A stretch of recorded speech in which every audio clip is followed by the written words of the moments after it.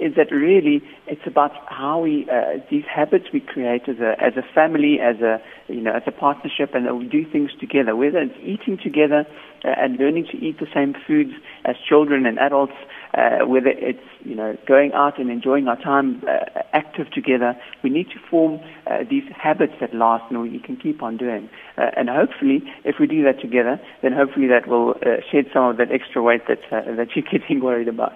And I love that idea, because if you really love someone, if you really care about them, then, walk the journey with them. Here's an SMS from Steve in Durban. Steve says, I'm in my mid-40s and I'm very healthy. Never been on a diet, never even had a filling, played a lot of sport in my 20s, and I walk every day. I eat everything, sugar, carbs, fats, etc. And I'm still the same waist size as I was at 25. I think moderation is the key. Now, see, I don't know if it's just me looking for an excuse, but I want to agree with Steve that is it. I don't really want to cut anything out of my diet, but I think I need to look at levels of moderation.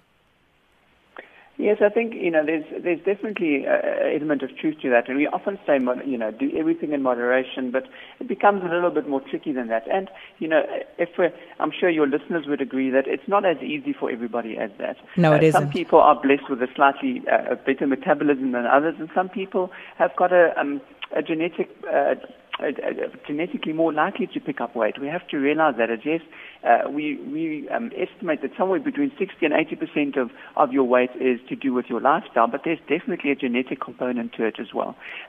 The one thing to probably mention as well is that it's not just about your weight, it is also about what's going on underneath the skin, and that we can't necessarily see. And we see it with, sometimes we see it with ex-athletes, and I'm not talking about Steve. It sounds like Steve is very happy, very healthy.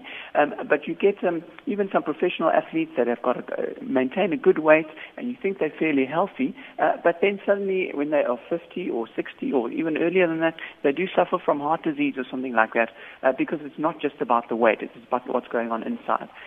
So yes, you can maintain your weight by eating the right amount, but it's also about getting the right amount of fruits and vegetables, not drinking too much, not smoking.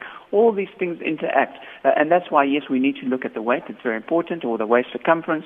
But we also need to look at things like our blood pressure, our blood cholesterol levels, our blood glucose levels, and those are things that every person should really be doing on a yearly basis.